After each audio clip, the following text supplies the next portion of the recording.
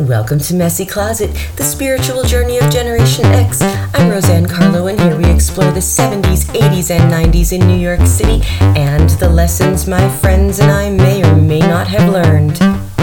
Happy Halloween, the best holiday of the year. My witchiness is out in full force, and I am so excited to talk to you guys about the Halloween franchise because now, in 2022, after 7 films that began in 1978, Halloween ends. So Halloween was the film debut for Jamie Lee Curtis, and she plays still iconically Laurie Strode, the teenager, the babysitter, and throughout all of the movies we see her go from this scared young woman who survived, by the way, to this badass bitch in the end, and it is an incredible journey. Now, I just was watching a video of Jamie Lee Curtis, so emotional because it's ending, but now it's like you really have a true beginning and end, and like just a whole life to the story. Like no other movies have transcended time like the Halloween franchise has. I mean, we're seeing the growth of these characters. You know, and although Michael Myers never speaks except for as a child in the Rob Zombie version, you just see, you know, that same but different and worse energy each time coming from Michael Myers. And the not speaking is just the most incredibly powerful, you know, hair standing on end frightening thing ever. That's more frightening than the mask, I think. So Halloween began in 1978, Halloween 2 in 81, Halloween 3 in 82. 4 came out in 1988, 5 in 1989, Halloween the Curse in 1995. H2O, 20 years later, 1998. Halloween Resurrection, 2002. Halloween, 2007. Halloween 2, 2009. Halloween 2018. Halloween Kills, 2021.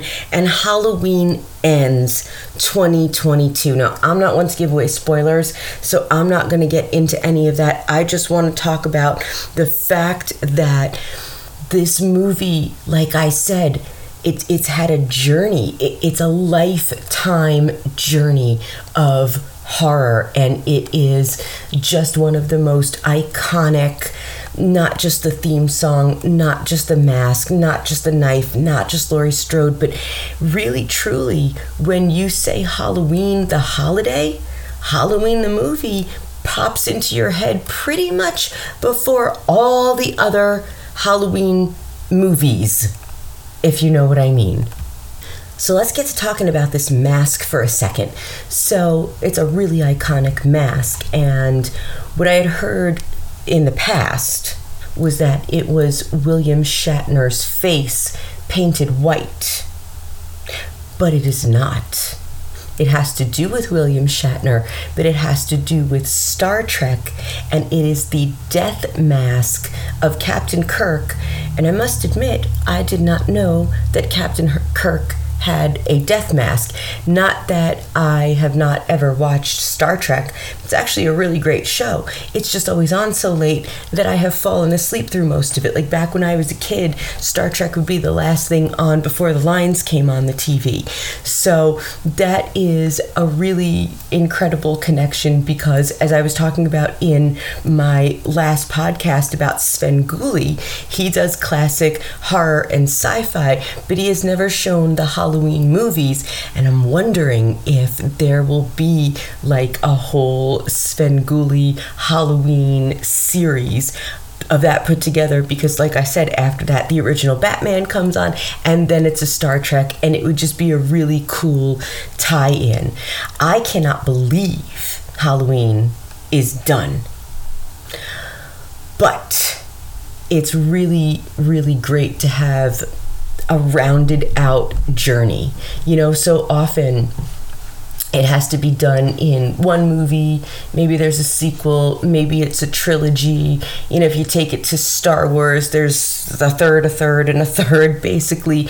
But it tells the story of everything, and it rounds it all out. But Halloween, through the years, it just has grown with the times, but is also timeless.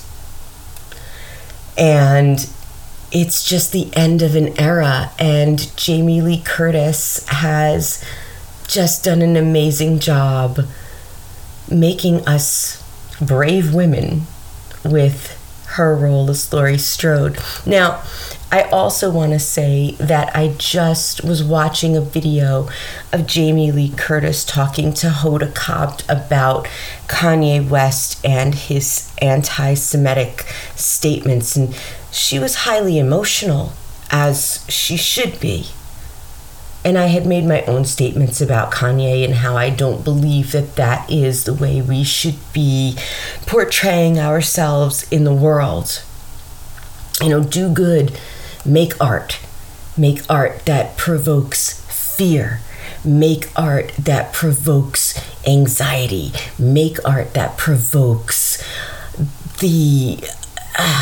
those little butterflies in your stomach. Make art that makes your brain come alive and your soul sing.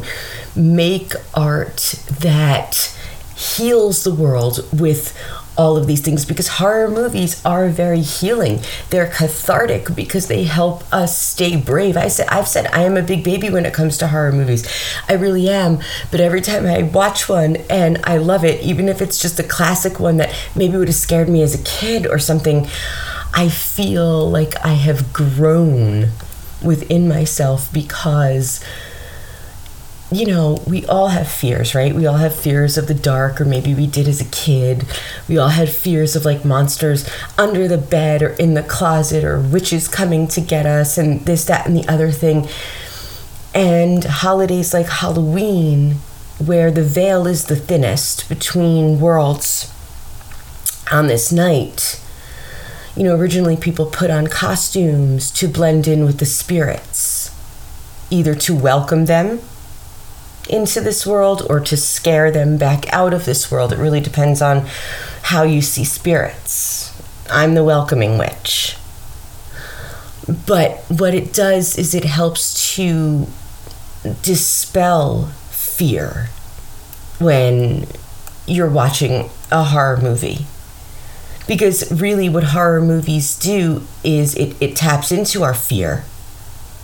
And fear is what drives us sometimes.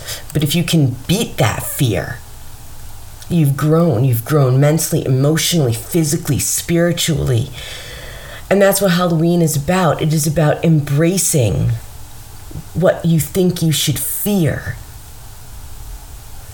But really, in the end, it's just all natural magic and part of growth. So that's what Halloween is. That's what horror movies are. Halloween, you have ended, but you will always be the iconic choice for Halloween movies off the bat for everyone, everywhere. So, to Jamie Lee Curtis and every actor who has played Michael Myers, thank you for the entertainment. And this has been another episode of Messy Closet. Don't forget to keep art, no matter how weird, and keep love of everything you do in life, alive.